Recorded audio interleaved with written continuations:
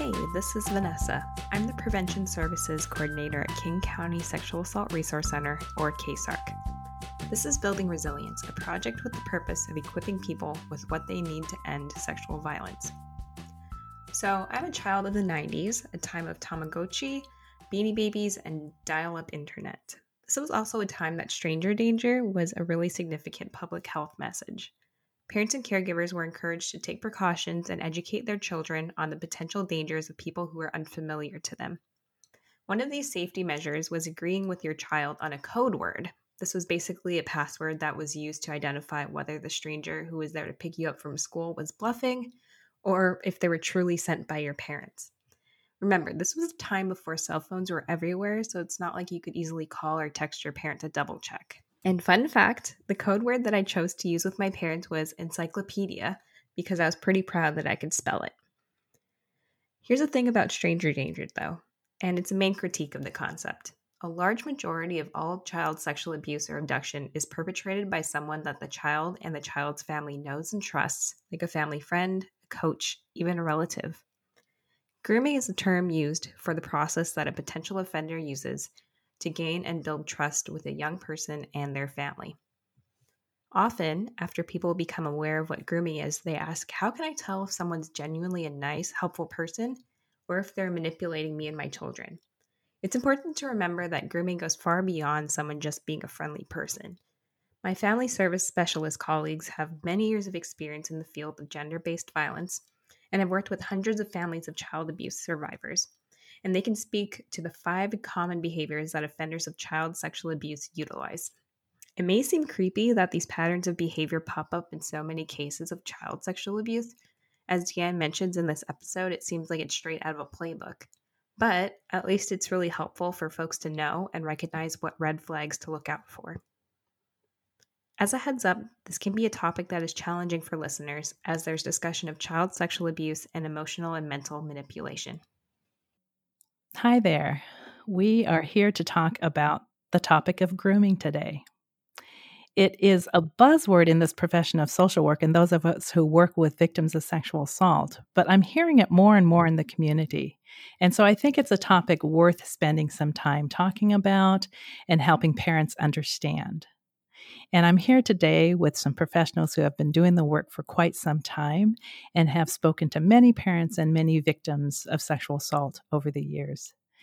I'm Deanne Yamamoto, Deputy Executive Director of KSARC. Hi, I'm Erin Esteban, Bilingual Family Services Specialist here at KSARC.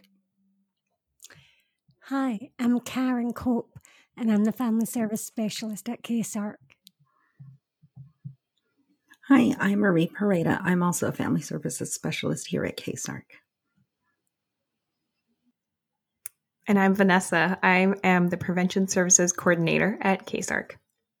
We have been looking forward to talking about grooming for quite some time. It's one of those words that has a lot of content behind it. And we're hoping to sort of peel back the onion and look at what's underneath that word. I guess I want to define it a little bit, but to do that, it will take some time. So grooming, if I were to define it in a couple sentences, is when someone makes a deliberate and even strategic effort over time to gain the trust of someone. In this instance, we're talking primarily of children who will be possibly a victim of sexual assault by this person who's doing the grooming. It's an odd word, but I think as we start to talk about it, you'll begin to understand why that word is fitting for this process that offenders use. And the oddest thing about it is we've talked to a lot of victims over time, and it almost feels like and sounds like a playbook. Like there's so many things that we were able to quantify and categorize that are similar from one victim to another in terms of what the offender does. And so that's why we think it's really important for parents to understand what we believe are the key strategies that offenders use. So let's take it away. I hope you understood it a little bit from that definition, but you definitely will by the end of this podcast. And so we have 5 key strategies that offenders use, and we want to bring them to life so that you understand it, so that you can recognize it when you see it, so that your instincts, so that the hair on the back of your neck will stand up when you begin to recognize these strategies. The first one is building relationships. Now, building relationships is what we all do. I mean, that's what friendships are based on. But within this world, where the offender is deliberately trying to gain the trust of a child, that building relationships kind of takes on a different flavor. So let's talk a little bit about that. Yeah. So, offenders are not just going to build a relationship with a child.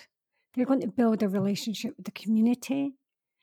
And when I talk about the community, I'm talking about wherever they go, if it's a church, their school, their neighbours, their friends, and they're going to be building relationships with even the children's family so that they become friends. And nobody ever is going to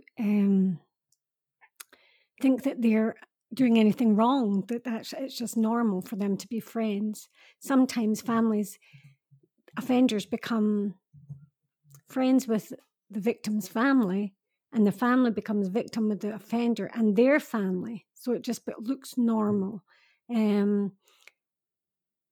So that, that's one thing that, within the family. But then you've got the church or the school or the basketball coach or the baseball coach. That's another community-based place where offenders can go to, anywhere that's to do with sports. And it's not just these things. These are just some examples where they're building that relationship. And sometimes offenders are like the pillar of the community as well. They will make sure that they'll be the babysitter for children. Maybe even they will take kids out to the McDonald's or wherever, but they just want to build relationships with anybody in that community so that they look good and nobody is going to suspect that they are an offender of child sexual abuse. So and then eventually they recognize, or they put their eyes on one child, I guess, and they look for a child that it's going to be easy for them to make relationships with. They want somebody that a child will start trusting them, because by this time everybody's trusting them. So it's okay to leave your child with them because the parents or the community see this person in a light that everybody trusts. And so often, when we, I think in our minds about who could be a possible, sex offender, we don't think of the people in our community who are so nice and charming and helpful. But really that's more often than not who they are, right? These are people who, if anybody asked about, that particular person in the community, everybody might say, oh, they're the best ever. Like they're always, offering to help out. They'll come in, a mom who's, having to go to the hospital to visit, a sick child, like they'll offer to give her a ride and, and help her out, even though maybe it's like extra time and gas and everything, that they have to do. They just come across as a really helpful, really nice person. And on the flip side, we're talking about people who might insert themselves into a community, as a coach, as somebody in a religious community. At the same time, we know that sex offenses often happen within families. And so, it's also somebody within a family, right? And so a lot of times families don't feel comfortable with, somebody from outside the family taking care of their kids, but an offender from within the family, will be that really nice uncle or, the grandpa or, the majority of offenders are men. So, those are the references that we use primarily. although there are other types of offenders as well. But, when it's within the family, they're working to build that relationship, to show the other family members that they're trustworthy, that they can feel comfortable leaving their kids around them. And then they're also working to build the relationship with the child, right? So they're working to be that nice uncle or that nice dad or, whoever it is who, they're fun. They know what those kids like. They know the kinds of video games they play. They know the kinds of shows they like to watch. They know the games they like to play. And so they're willing to get down and play that with them, which is not common for a lot of adults. So kids start to feel that trust and really want to be around them. Yeah, and I guess that's why I talked about how offending behavior is strategic. We have to keep in mind that the offender is most often somebody the child and the family knows, likes, or loves.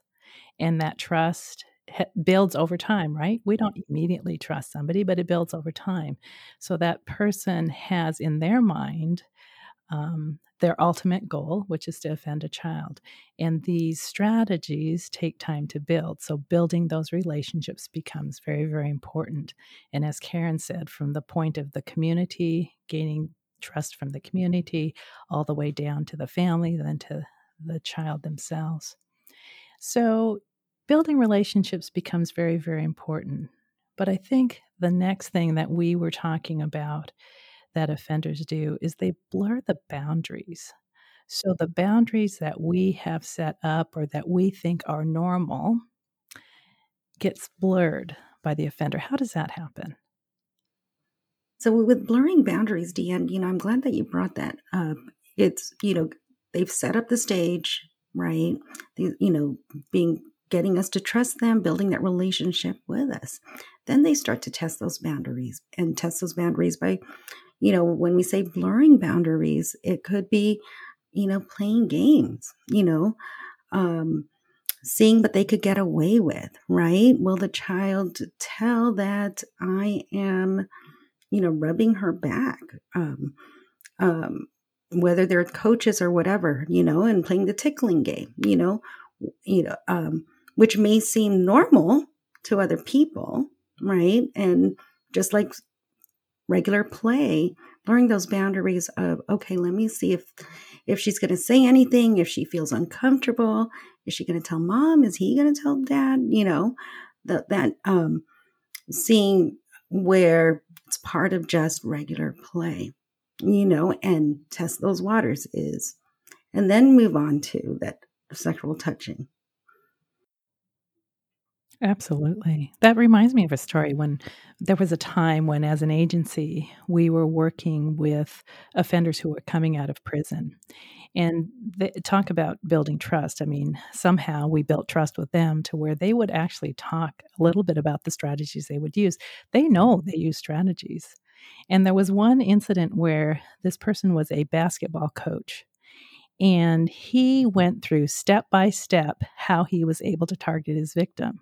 So he would set a practice up that had no notice whatsoever. We're going to meet in an hour. So if you want to play basketball, show up in an hour. Well, he knew that the kids who showed up in an hour didn't need parental consent because who can get a hold of their parents in that short amount of time? And then he would go on to say, we're going to meet one-on-one. And, what parent, what child has the freedom to meet one-on-one? It's children who have a little bit less adult oversight. And he went through one by one how he blurred those boundaries. And I was stunned.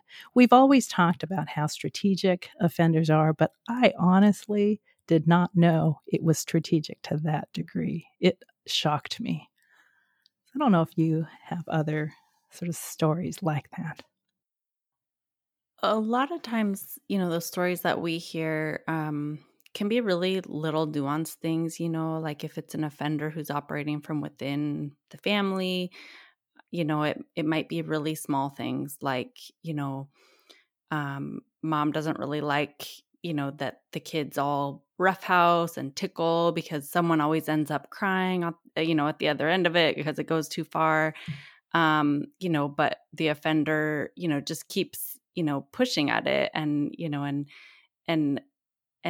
making it seem fun for the kids, so that the kids want to keep doing it. And then when they all get in trouble, for still tickling or roughhousing when they weren't supposed to, then the offender, makes excuses for it. Like, oh, we're just having fun. Oh, it's all in good fun.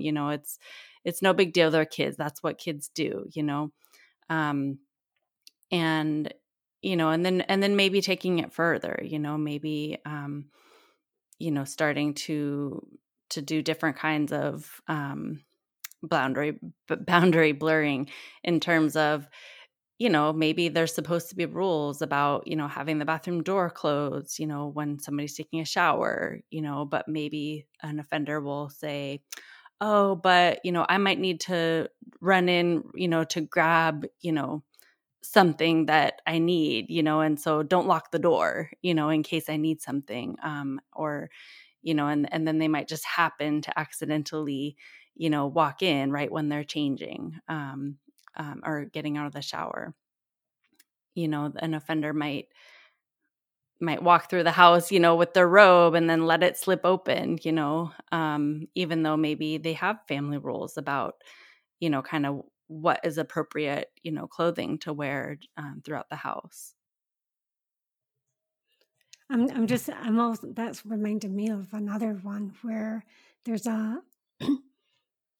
where the offender says, don't listen to your mom. Your mom thinks that you're a child. I think that you're much more grown up than your mom. Don't listen to her. Listen to me.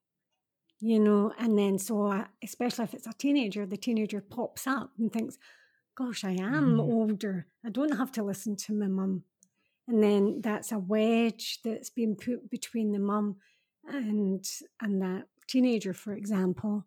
And then the offender's right in there. So that, that's another blurring boundary. That's a really good example because I hope I didn't interrupt you. Yeah, that's a good example because it's not only blurring boundaries, but really changing and redefining the boundary for the child. So the boundary that was set in place or that children naturally might know, that offender just redefined it, which is similar to the next one we want to talk about, which is normalizing behaviors.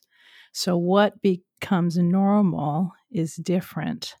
So what is normalizing behaviors like?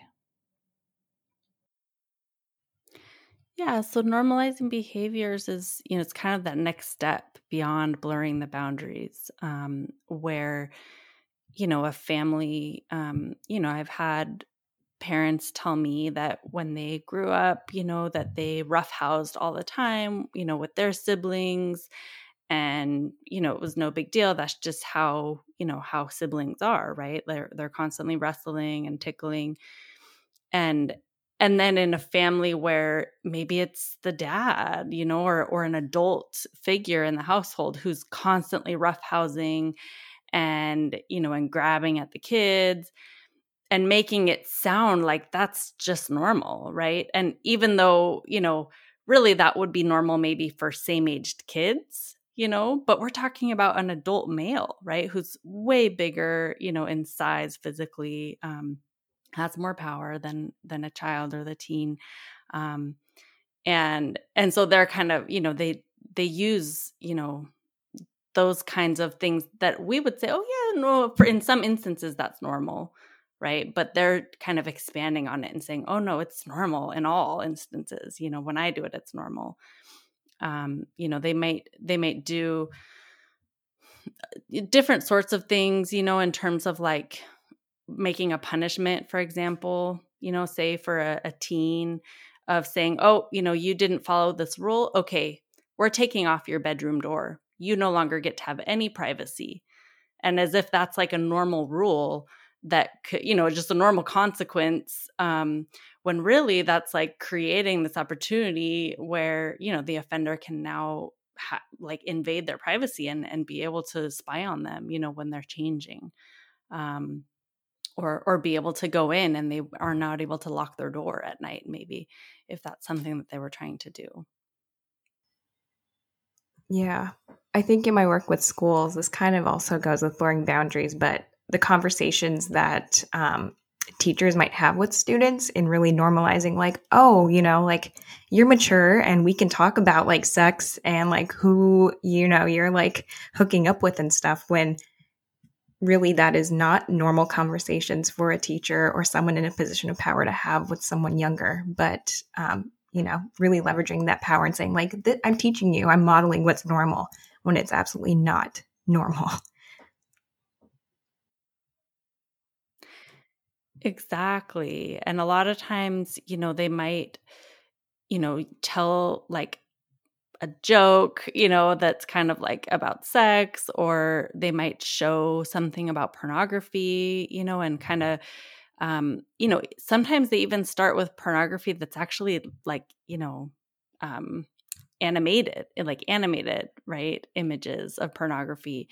And it's a way of them kind of making it seem to the child like, oh, this is normal because it's just cartoons, right?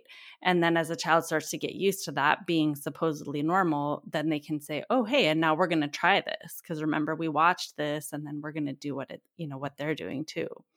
So they do use, a lot of different topics, to introduce to the child or the teen, to make it seem like that's just normal. And the thing is that kids believe it, right? Because these are adults telling them these things. And some of the behaviors from the offender are normalized to the whole family and the whole community. It goes back to that place as well, so that nobody can recognize. So the tickling in front of aunties and uncles or the parents, I'm tickling the kids and everybody can see it. I've got a kid on my lap and everybody can see that. So it becomes normal. And nobody can see that that's part of the. He's just a really huggy guy. He likes the physical touch, and he's demonstrative that way. Yeah. And with little kids, it's often disguised as a game, isn't it? That's just the way he is.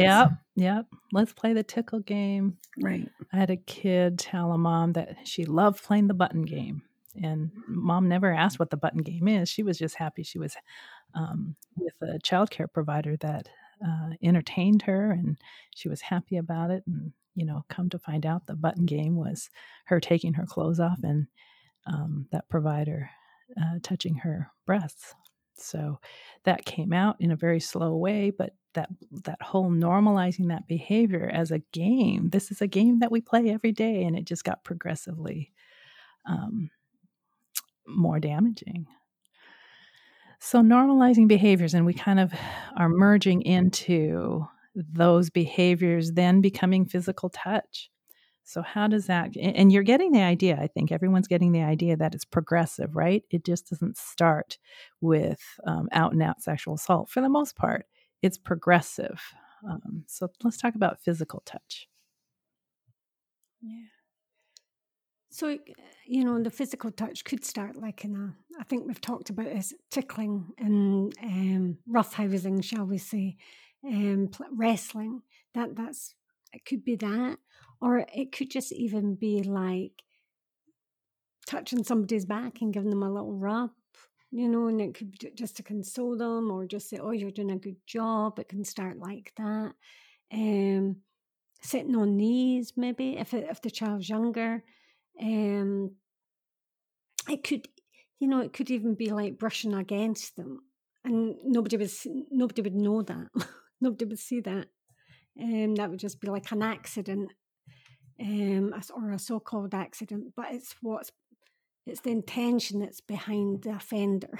So, so he this is part of his plan to start rubbing against the victim, in any shape or, not sexual, but just like maybe just touching her hair or touching her shoulder, any body part, but it's just starting that touch. And then for some people that can look normalized because that can be in front of people. So the kid doesn't know that that's wrong. The kid just thinks, oh, that's just normal. That's what happens. And then it progresses to maybe, it will progress to sexual, whatever that, it might be touching on the butt.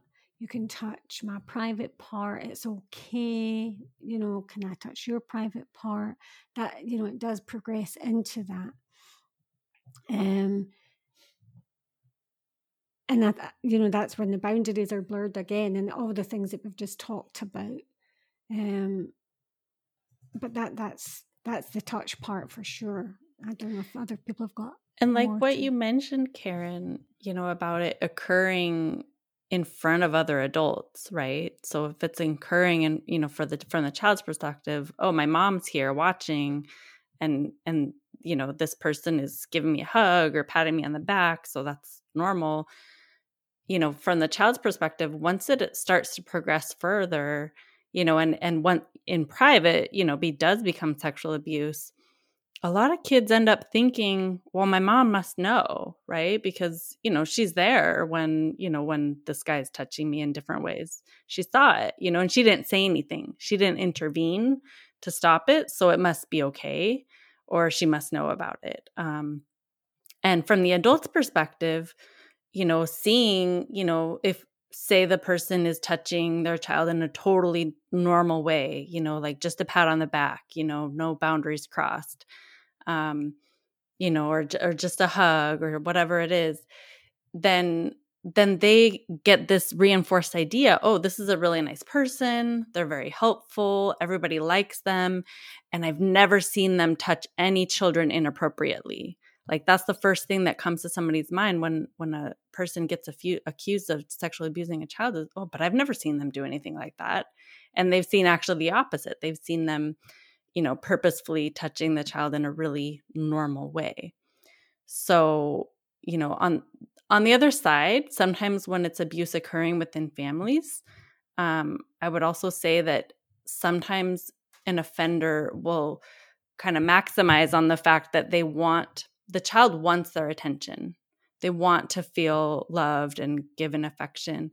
And so sometimes the offender will actually not touch them at all in front of other people, will like really be kind of, distance themselves and kind of like just be abrupt and not real nice and close with the child. And then when they're alone, be really affectionate towards the child, And so then the child feels like, oh, well, if I want to get that affection, I have to put up with the abuse because, that touch and that closeness and that affection will only happen in private.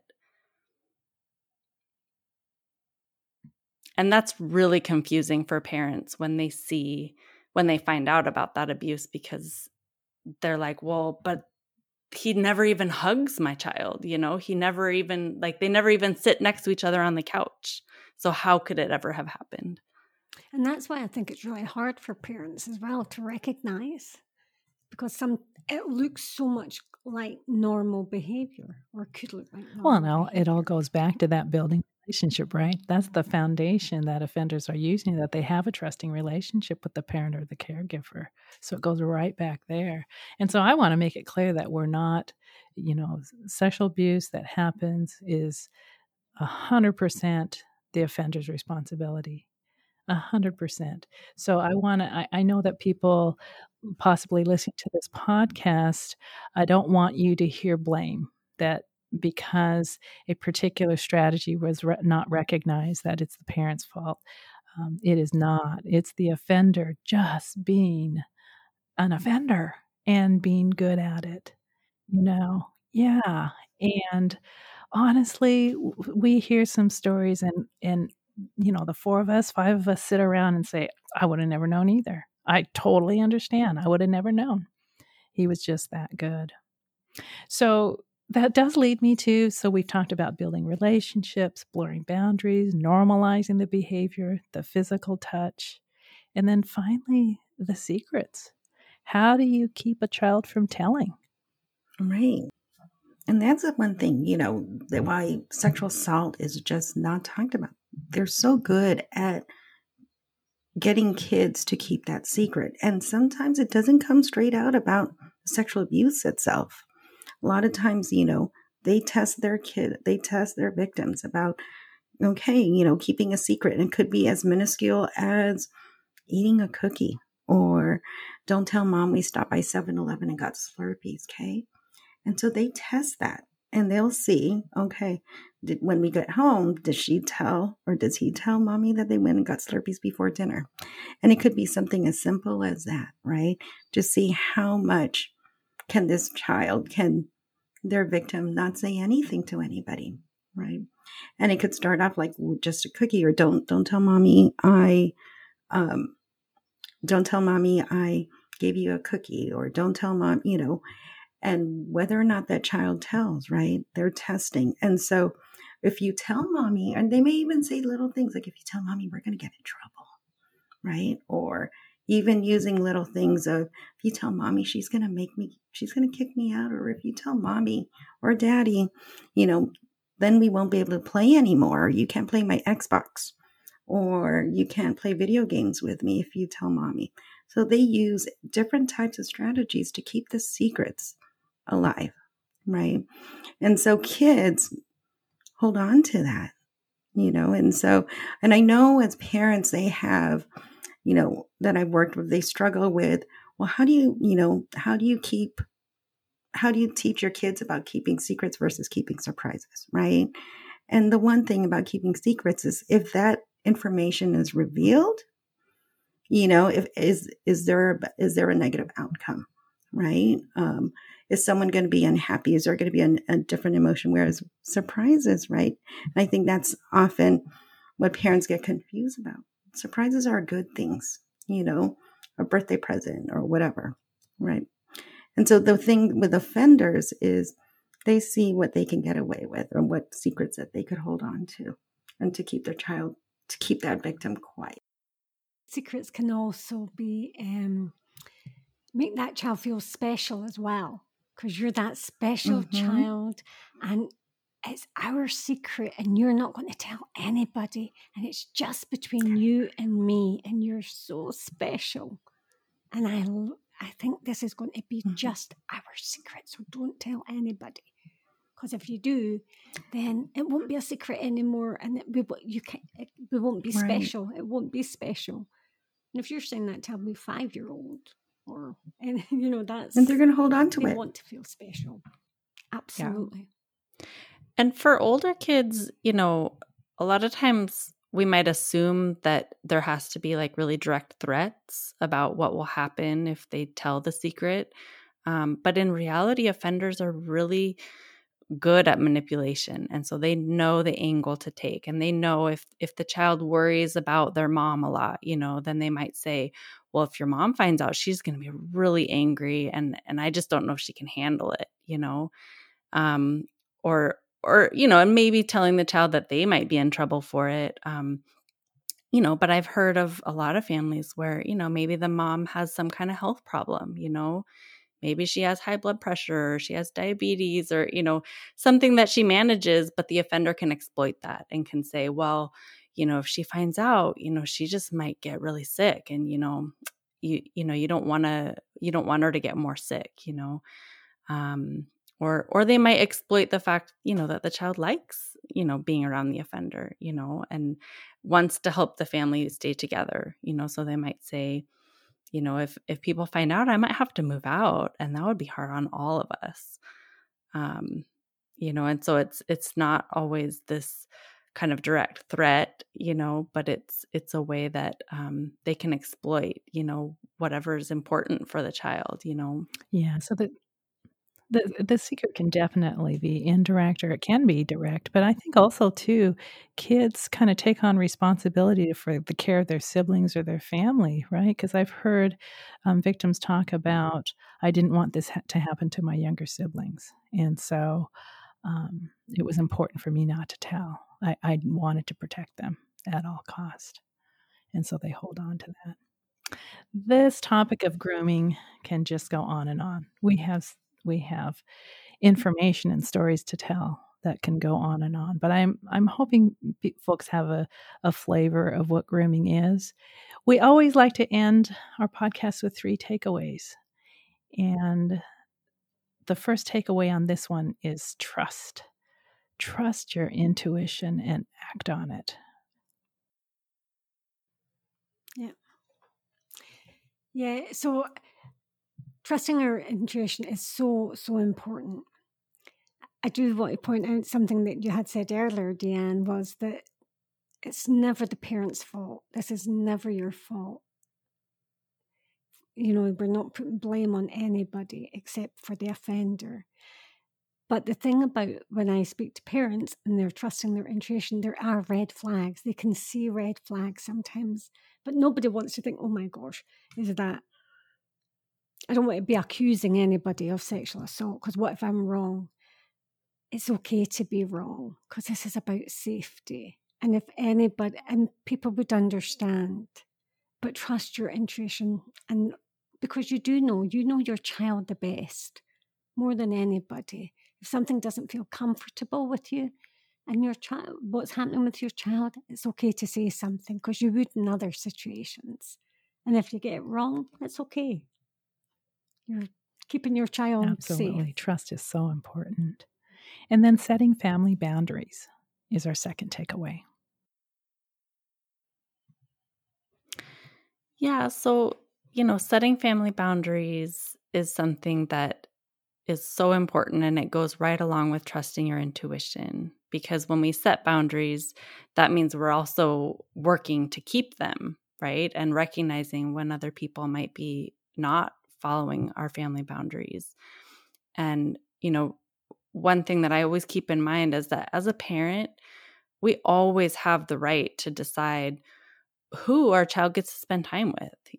If there's somebody in our family or somebody in our neighborhood or in our community that doesn't seem to be respecting our boundaries in some way, even if it's just really mild, we don't have to make a gazillion excuses. We can just say, I don't really prefer to have my child spend a lot of time around this person, or I'm going to supervise more, or I'm going to talk to this person about the boundaries and say, you know what, I actually think it's really important, that you respect, my no tickling rule, or whatever the boundary is. Or it might be, my child doesn't get to, be alone, after school with another adult or something, that is an important boundary to follow. So we have the right to set those boundaries and then follow through and using our intuition and just, speaking up about the boundaries. So the third takeaway is believe your child. Believing your kids is so important, right? And sometimes, trust your child. Sometimes kids will say like, well, do I have to go to Uncle Joe's house? Well, he is your uncle. Or believing him, okay, if you don't want to go to Uncle Joe's house, let's talk about that. Or if this makes me feel uncomfortable, the tickling, or I don't like to be tickled, pay attention and believe when they express discomfort, right? If they don't want to play tickling, or I'm tired of tickling, I said stop, and paying attention to that. Erin, you talked about, when you set those family boundaries, right? And if the tickling continues, and if your child says, I don't want to, pay attention to them and believe them, and sometimes kids, when they disclose, sometimes they don't disclose and say so-and-so or grandpa or Uncle Joe did this. They may come out and say, he makes me feel weird, or he makes me feel, I don't know what it is. And it may not, and that sometimes is paying attention to that and believing.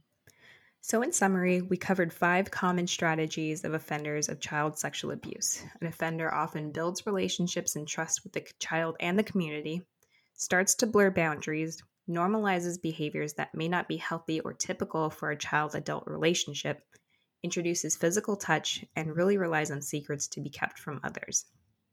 We know that it can be really challenging to know if someone is perpetrating sexual abuse. It's not easy. But remember, as my colleagues mentioned, it is 100% the responsibility of the offender. I think that it can be easy to hear that and feel hopeless or scared. After all, we can't control the actions of other people. But do remember that there are protective actions that you can take to reduce the risk of your child experiencing abuse. These include actions that we have covered in previous episodes, like encouraging discussion of and practice of both setting and respecting boundaries, and regularly engaging in supportive, non-judgmental conversation with your child. And know that it's never too late to work on these things either. Building Resilience is a project of King County Sexual Assault Resource Center, or KSARC, which is located in Renton, Washington. KSARC works to provide direct services to all victims and survivors of sexual assault in King County, Washington. Visit our website at kcsarc.org and find us on Facebook, Instagram, and Twitter at kcsarc. Or send us an email at education@kcsarc.org. If you've experienced sexual assault or abuse, know that you are not alone. There are lots of resources to support you in your healing process. Programs similar to KSARC exist around the country. Visit the Rape, Abuse, and Incest National Network, or RAINN, at rainn.org to find a community sexual assault program near you. Thank you to Marie Peretta, Karen Cope, Erin Esteban, and Deanne Yamamoto for content in this episode, Dante Arriaga and Ashley Vesey for tech support, and a special thanks to our super producer, Logan Vesey, on editing, consulting, and mastering the audio, and for the immense support in making this project possible.